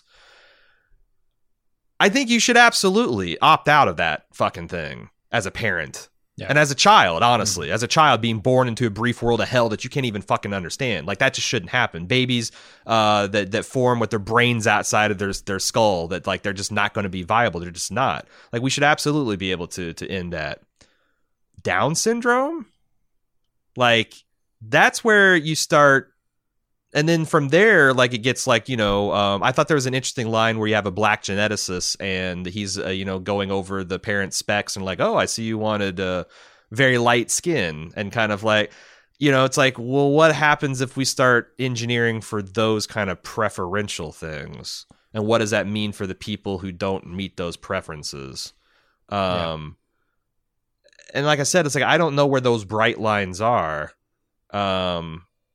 And I think that's like the worst thing about, like, if you want to make a case for positive eugenics, where it's like, well, we're just going to take out the worst. You're not going to have any more harlequin babies. You're not going to have any more babies with the brains born outside. You're not going to have babies born with like non-formed spinal columns, or like all that kind of shit that just is like, there's not viable. They might be able to keep born. You might be able to throw them on a machine for a couple hours, but they're not going to. But like, it's like, what if you could then go, it's like, okay, well, we're just gonna have smarter babies that are healthier and live longer, they're more resilient, right? I don't know that there's anything necessarily wrong with that, but like, I don't know how society transitions in a fair and just way from the old way of doing things and a new way of doing things, especially since the reality is, whenever this stuff is invented, it's not going to be available to everybody. No, it's going to be available to the richest, most powerful. Yeah, no, that's the biggest problem with integrating some development like that into society is systemically there are going to be inequalities unless you make it available as completely free to anyone who wants it. You will inevitably have injustices that are created from that because of the existing structure. But I'll even push back to even like what you said, like the anyone that wants it. I don't even know that that's just, because I don't want, like, my mom is a religious fundamental nut job. I don't want to be born in a world where I'm inferior right off the bat, and I'm never going to be able to get like a good job or have a say in politics or have a desirable mate because my mom decided that I was going to be a god baby. That seems like, you know, it's a voluntary inequality, but not something that I volunteered for. Like, that's even problematic. It is. I mean, but then you have to question everything about the human birth cycle, right? Like, well, that's what I'm saying. Like, it really calls into question, like, what do we mean when we say all men are born equal? What do we mean when we say that everyone should have a fair shot in life? What do we mean when we say that the legal system should treat everyone like essentially in some form of blindness? And also the fact that you can have people like Abraham Lincoln, the fact that you can have people like Emily Dickinson, the fact that you can have people like Albert Einstein, that achieve amazing things despite, and maybe like Josh here suggests, because of their overcoming their disabilities. Who is to say that a society where everyone has, you know, the best of everything is the superior society? That's where, like Absolutely. I said, Richard Dawkins got into trouble saying, well, of course eugenics will work. Well, what the fuck do you mean by work, man? Is work mean literally make just means the world a better place, or like you can the human gene code is susceptible to being manipulated, right? Like, and I think that's more like, knowing a little bit about Richard Dawkins, I think that's more what he means. That genetics will certainly work in that regard. But I mean, you have to look at the definition, and I see so many movies. You know, our entire society is set up around these definitions of perfection, where this movie just reflects those. The perfection shown in this movie that people are striving toward with this genetic selection is expressed in terms of efficiency, productivity, accuracy, cleanliness. It's all clearly directed, right? It's like there's this preconceived idea of what perfection is, as opposed to the messy perfection that can come out of something like Abraham Lincoln being born and surviving, right? Right. There's the fact that none of these are sure things, right? Like, Abraham Lincoln was not, like, his achievement was not, he was exceptionally productive in his life. Right. He was exceptionally accurate with his coding. He was exceptionally clean in all his habits. No, his thing was that he was a morally just person who saw an injustice, fixed it. Like, that's his perfection. And that's not something you can select for genetically, right? Yeah, a person with an 80 IQ can be like, you know what, people are not property, we'll fucking free these people. Right. You know, like, so, you're capable of having that kind of determination with significant, you know, handicaps and setbacks. Yeah, I agree with that too. Yeah, and I think that's the interesting thing about it, is like, we've defined some kind of perfection which revolves around productivity and accuracy and all this, and that is what our society at large is striving toward. And I don't know that that's a good way to the exclusion of everything else. Yeah. Yeah. Because everything else is inferior. His second thing he wanted to point out is Gattaca actually wrong for having their exclusionary policies? For example, Vincent's mission is for a full year. There's presumably be enough time for some sort of cardiac issue to surface, which, depending on details of the mission, we know it's a high stakes thing. You had 11 days and 90 years to make it. Could cause some real problems. Is Gattaca in the wrong in this? Yes, they are, because society has told them that that's illegal. Society has decided that is wrong, and they're breaking the laws to do it. Well, that's a legal argument. Let's talk about, like, the moral and ethical, because here's the way I think about it. Society ethically said you can't do this, and they're refusing to abide by that, right? Like, the laws are made because the people wanted them made that way. Is it wrong for the U.S. Air Force to require their pilots to have perfect 20/20 vision and can't be colorblind? Sure, I think so. Right, so that's what I'm saying. It's we like have technology to fix those problems. Where do you draw that line? Because I agree. Like, I think that, like, having a firefighter in a wheelchair is a I don't know, it's ridiculous, but it's something that's unfeasible in practice. Sure. Like maybe you could have a firefighter that doesn't actually fight fires and is more of like a logistics guy, or he can operate the hell out of a 911 dispatch, or he can even command a fire team, like all that stuff. But like he's not going to climb a ladder and haul 75 pounds of gear up and put your house out, like, right? For sure, there's an ability required there. And there's these edge cases, like, should we have female firefighters? Because, like, if we used to have, like, you used to be able to have to carry a 200-pound man down a flight of stairs. Now it's like you have to be able to carry it with another person or whatever. Mm-hmm. I think the benefit of having female firefighters outweighs the changing of the requirements of stuff. But like, it's an argument you can have. Like we make all these fitness tests all the time. Like Gattaca just says like, well, what happens when it's the nth degree, when you can like be so choosy that like you're just essentially, you got supermen versus normies, and why would you ever take the normie?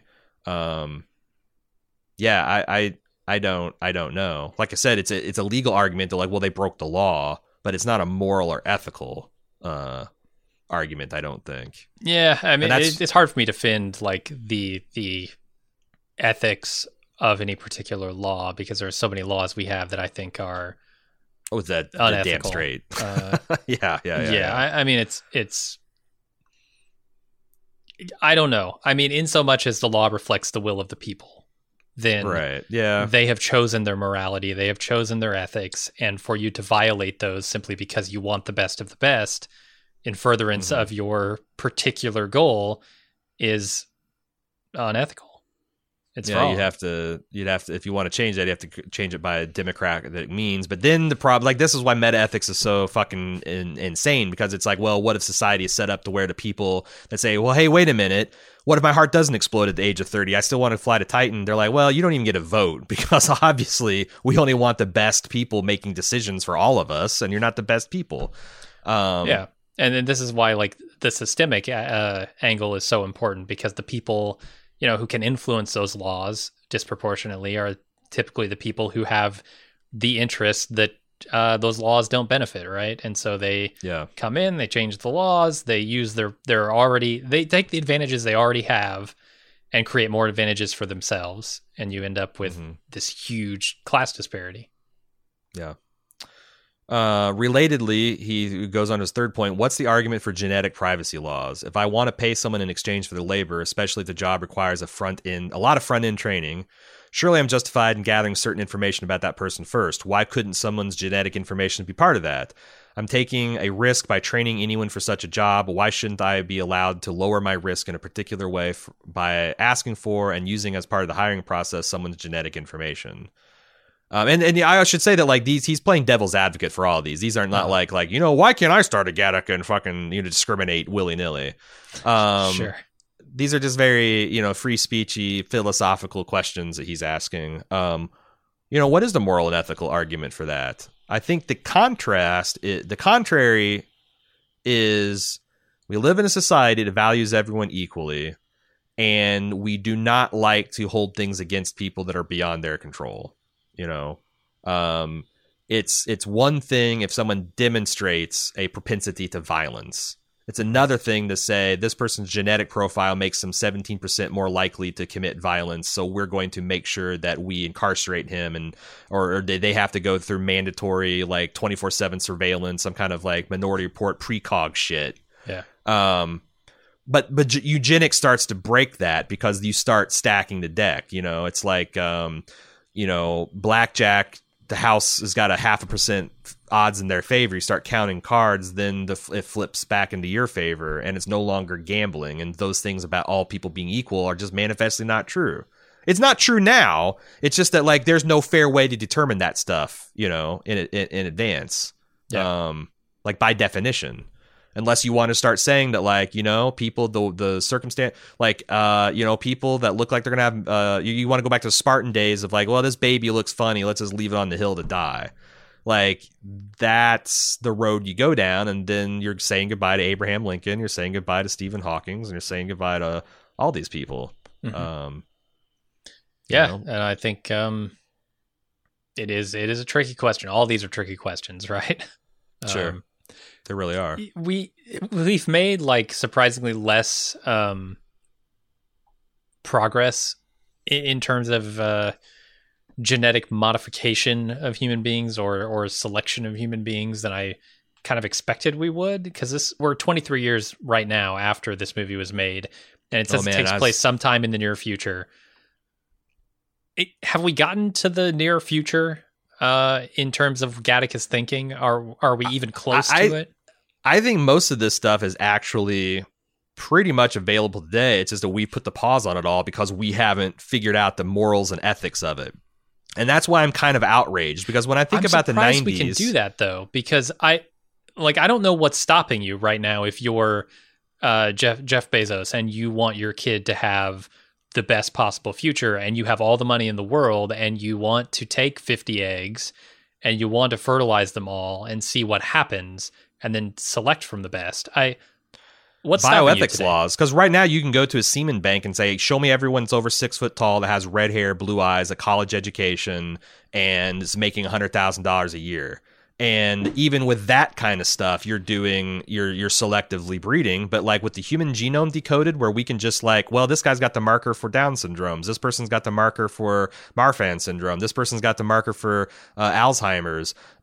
You can already do like, there's a wide array of genetic defects that we can screen out. Now, what we're not doing is exploring fully the beneficial things. I think it's part of it is because we don't understand it. But part of it is because we have bioethic laws that say you can't do that. And that's what I think is insane is when I think of the movies in the 90s, like, Jeff Goldblum in Jurassic Park. It's like, we're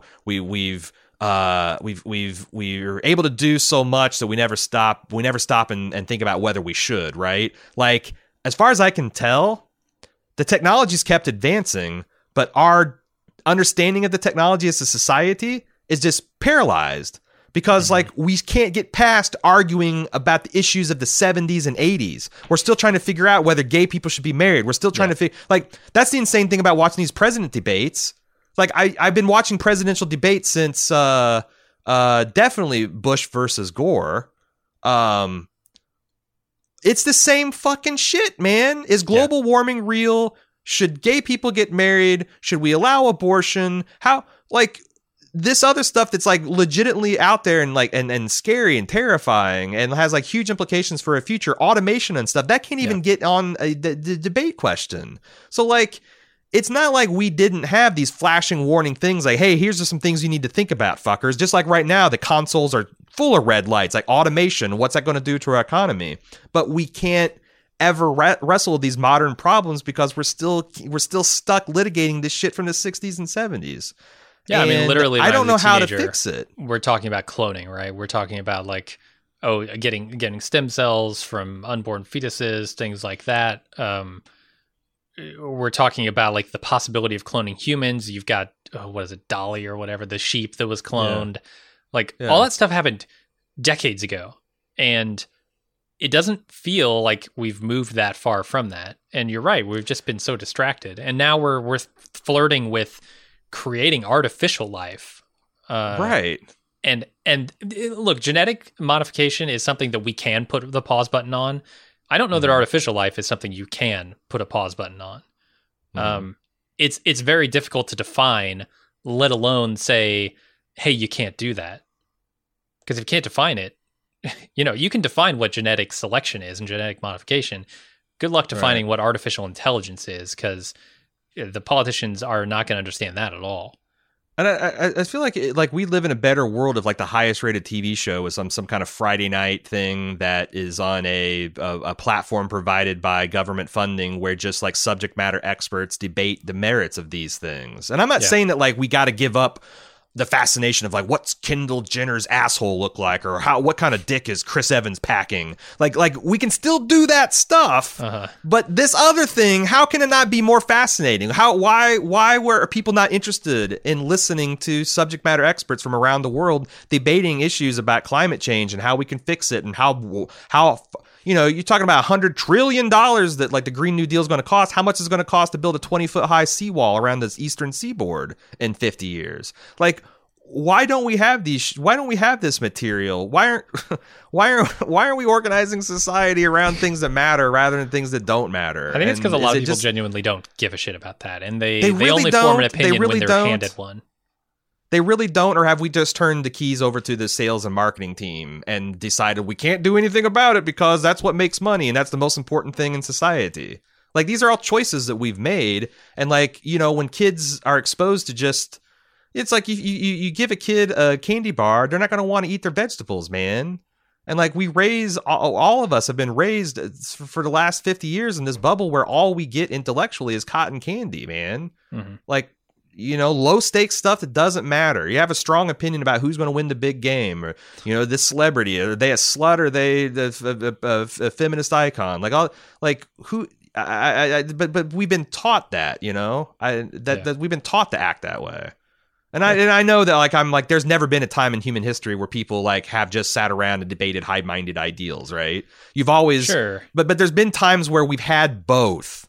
We've had the bread and circuses, and we've had the fucking forum, you know? You had this, and I feel like we just lost that. It's all bread and circuses, and it's nothing of substance at this point. We're no longer in the Enlightenment era, for sure. Yeah, and like, I'm going to be doomed. I'm going to be doomed for every 20 years a Jeff Goldblum movie to come out where he's like, we've come somewhere and we don't think about it. And like, it's like these warning signs and these lights are just going to continue to go off unabated. And, you know, fuck me. So do you have some more stuff to talk about, or should we move on to the next point? Oh, let's go to the next point. Nitpick. At the end of the film, it's always felt weird to me that astronauts just go into space in their everyday dress attire as opposed to a spacesuit of some kind. It feels a little student filmish. Why do this? Was it a budget thing? Could there be some other reason?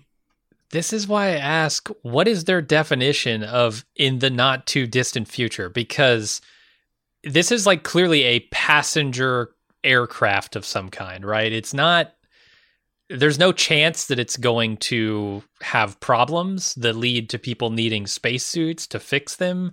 There's no chance the life support's going to fail, that there's going to be any issue whatsoever. It's like taking a jet from, you know, Miami to New York. No problem. Yeah. Well, it's a perfect, that's a perfect example. It's like, why does a pilot of an SR-71 Blackbird wear a full spacesuit and all this stuff, but a passenger that gets on the Concorde that doesn't even exist anymore because we keep going fucking backwards, just wears, you know, t-shirt and jeans, right? Like, it's the same high altitude, Mach capable thing, but like one different. No, an airliner's not likely to get shot down, but okay, yeah. Yeah. But what I'm saying is, like, you know, the technology's come and the reliability is such that you don't need to wear, you know, like sure. the safety margin you get from that is not worth the cost and inconvenience. And I think that's one of the cool, like, this retro future stuff is cool because, number one, it's timeless. Gattaca will never look out of date because it, you know, came both futuristic and out of date. And also, it just is a nice little world building note that, like, yeah, going even this once in a lifetime mission to Titan, a completely new frontier that they've made as clear as no one's ever been to, is still routine enough type of a mission that you can get there in a suit and tie. It does make me think this takes place like 100 years in the future or something. It does feel, yeah, I agree. Also, it serves visually to separate the classes, right? Like all of the, I want to say all of the invalids that you see in this entire film are dressed in janitor clothing, essentially jumpsuits. Yeah, it's just Ernest Borgnine wearing a well-dressed 50s kind of like the garbage man or a milkman used to wear back there. Jumpsuit, but he's got, you know, Don Draper underneath, like everybody does. Right. And then everyone you see who's an elite, who's a valid, is wearing this same pinstripe suit. The detectives all have the exact same coats and hats. They're creating these distinctive visual looks, which I think works. I think benefits the film. Okay, point the fifth from Josh here. What is Gore Vidal doing in this movie? I suppose he isn't truly terrible, but he's pretty stiff in a few scenes. Who would you cast as a better director? He's the director. I don't know, because he's like, at the time he's this like public intellectual, right, and well known as that. and he is a little stiff, but I thought he did a really good job of playing this out of touch, not questioning one's first premises, circular argument, patrician. It's the first paragraph of his Wikipedia article. This cites his distinctive patrician nature. Like this, he's essentially walks around like he's better than you. I think that's to the extent that if you knew who Gore Vidal was, it'd be like casting Noam Chomsky. I really don't. It's like, or like Dr. Cornel West, I forgot, but he's in the Matrix movies, as a council member of Zion. Like, you cast that because if you know who Dr. Cornel West is, it's like a little extra, like, oh, I know exactly who the type of guy this person is, right? So I think it's kind of like that. Like, we're maybe too young to really understand Gore Vidal as a personality, or be like, if you cast Truman Capote in the role, it would be that same kind of thing. Like, this guy is just a professional blowhard, better than you, elitist, and we're going to cast him as such. Sure. So yeah, I think it works. And also, if you buy into my theory that he's actually a platinum gilded invalid, then it even kind of works because he is kind of an empty suit, right? There's also about 9 minutes of deleted films that are on the Blu-rays and extras of this, which are all on YouTube, and Josh provided us, and he wanted to know if we thought that the scenes added or detracted from the movie. I didn't get a chance to watch them. Sorry. Okay. So like I did, and most of them are just kind of extended. Like there's this one scene where Ernest Borgnine says because the kid, he's reading this science book in the break room, and he's like, there's such a thing as acceptance. Those are hard walls you're banging your head against. And it's just like a 30-second scene of him just kind of like, give up your dreams, kid. And then there's a counterpart to that, which blew my mind because I wondered about this in the final cut of the movie. Where they have like apparently Ethan Hawke has got the job at Gattaca, and he's coming back to visit Ernest Borgnine and say, yeah, look, I've made it, you didn't think. And Ernest Borgnine just goes along with it and says, well, be careful and do us proud. And he leaves him. He says, hey, I left some trash in your locker as like kind of like a joke, kind of, but then it turns out he left in this antique brass telescope that's probably worth money or whatever. He doesn't say, I can't recognize faces, who are you? Well, that's the thing. Like, I think both of these scenes belong in the trash. There's nothing wrong with them, but they weaken the message. And also, it's like, well, is Ernest Borgnine cool with this? Because there's a more powerful scene later in the movie where he bumps into him and is like, oh, I'm sorry, sir. Can I get your trash? Or what? Like, he's transcended this class, and it kind of makes Jim's face blind argument even stronger. Yeah. And then there's another one where they just go, it's a much longer version of the parents shopping for genetic markers, and the geneticist is like, he's going to be half a head taller for you, Dad, so you better not crane your neck when you look at him. And hey, do you want to? And also there was something, boy, this actually might be cool, because it sets up the fact that like Ethan Hawke's parents were like middle class, but they're not rich. Because he's like trying to upsell them, like, hey, would you like to have a child that's like more predisposed to mathematics or science? And the mom's like, oh yeah, he could do, he could do, I forget what instrument, and that would be nice. And like, well, how much is it going to cost? $5,000. And the dad's like, maybe we leave that. And the guy's like, well, you could probably get the same amount of result by just singing to them in the womb.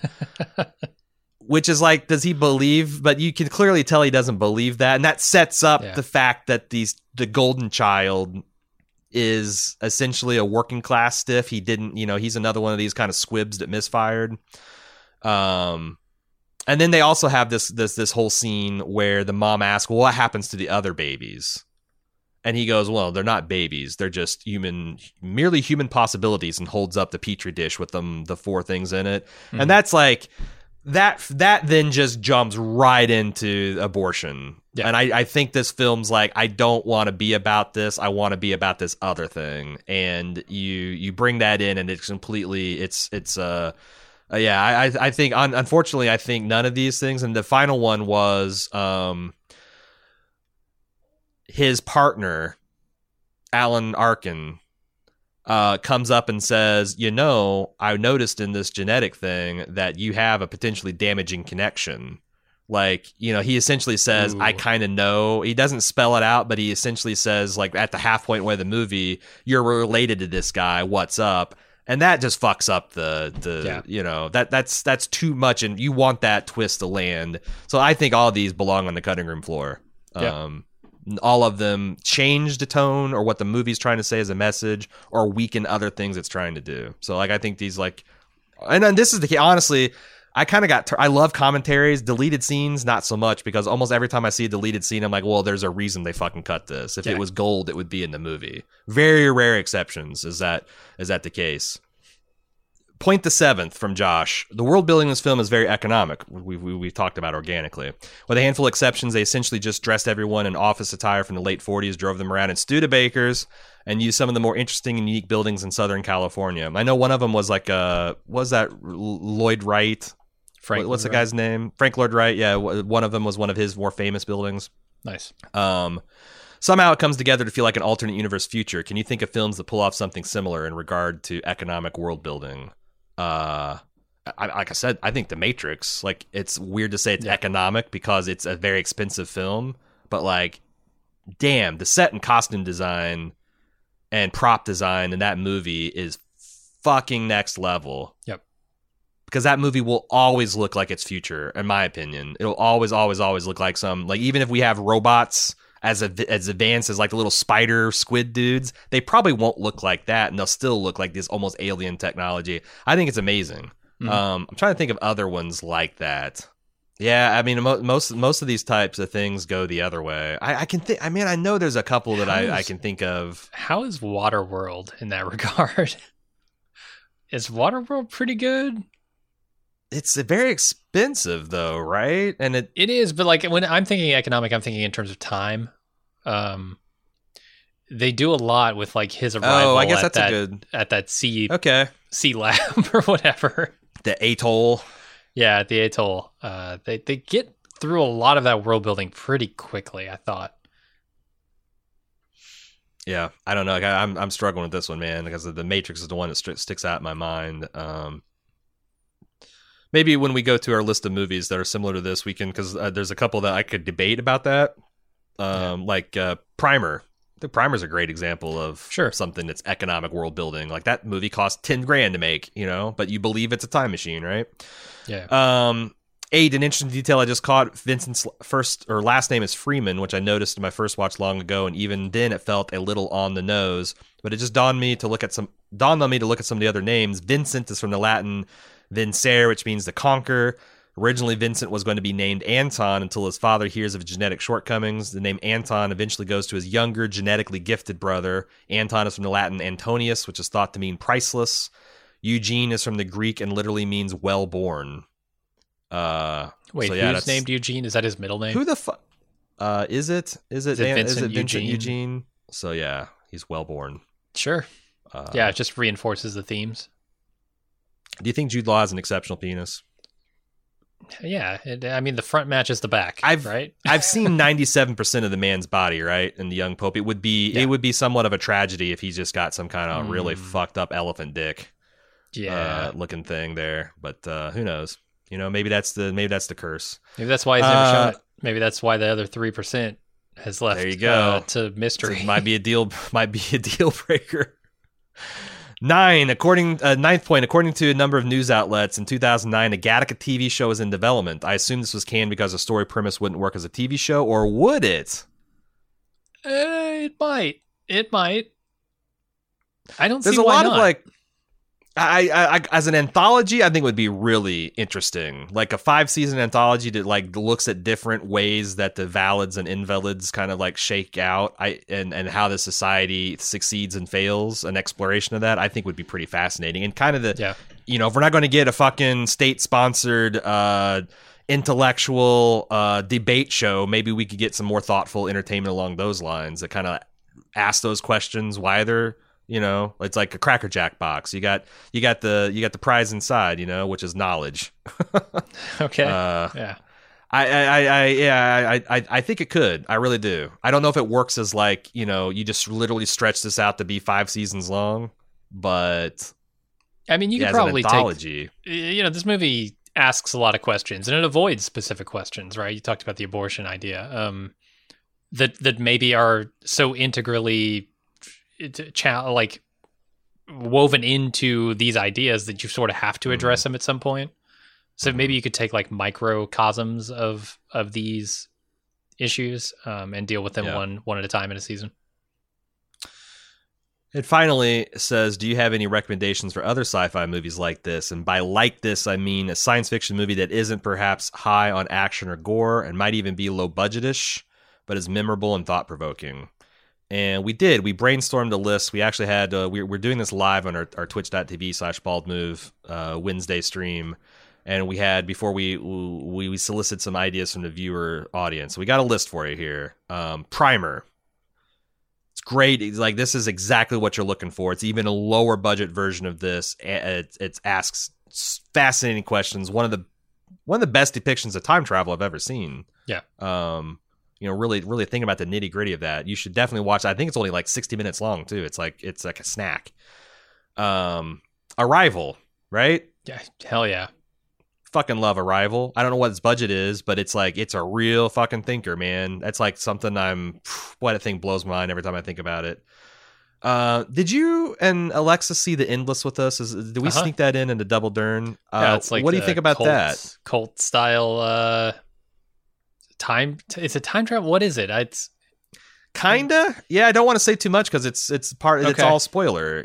Like, is it aliens? Is it monsters? Is there time travel? Is there predestination? Is there cults? Like, that's a very low budget. But I thought it was really good. I thought it was really good and thought provoking. Yeah, for sure. Jodie Foster, Contact. Mm-hmm. Remember when we revisited that a couple of years back? We thought a lot more of that than we did as younger men. Sure.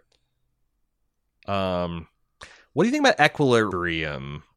Well, a very early Christian Bale joint. It's pretty high on the action. Kind of in the same way. It's a lot like The Matrix. In fact, I think they came out within a year of each other, and there's a lot of comparisons there. Man, but it's an interesting kind of like, what about this kind of fucked up 1984 dystopia, but also has a lot of really crazy martial arts and gunplay to kind of. And I think it's also fairly low budget as well. Yeah. Comparisons to The Matrix there, certainly not in its story, but in its action. Yeah. Like action, like that's the first film I think that they deployed the term gun kata, like there's a martial arts formed around the use of firearms. I think it might be the exact opposite of what he's talking about here. Yeah, but it does have a lot of like kind of thinking things. It does, yeah. Have you seen Dark City? No. With Jennifer Connelly, and I think John, one of the Hurt boys, not William. Well, maybe it is William Hurt. That's a good one that I think is fairly low budget and kind of big science fiction question type of answers. Questions and answers.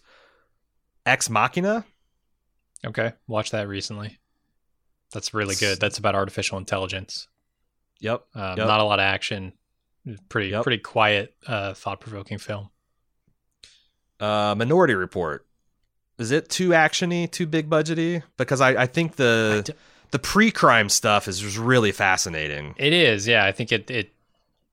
This is not a movie that people haven't seen. It's not one we need to suggest. So probably not in this category. But man, it's good.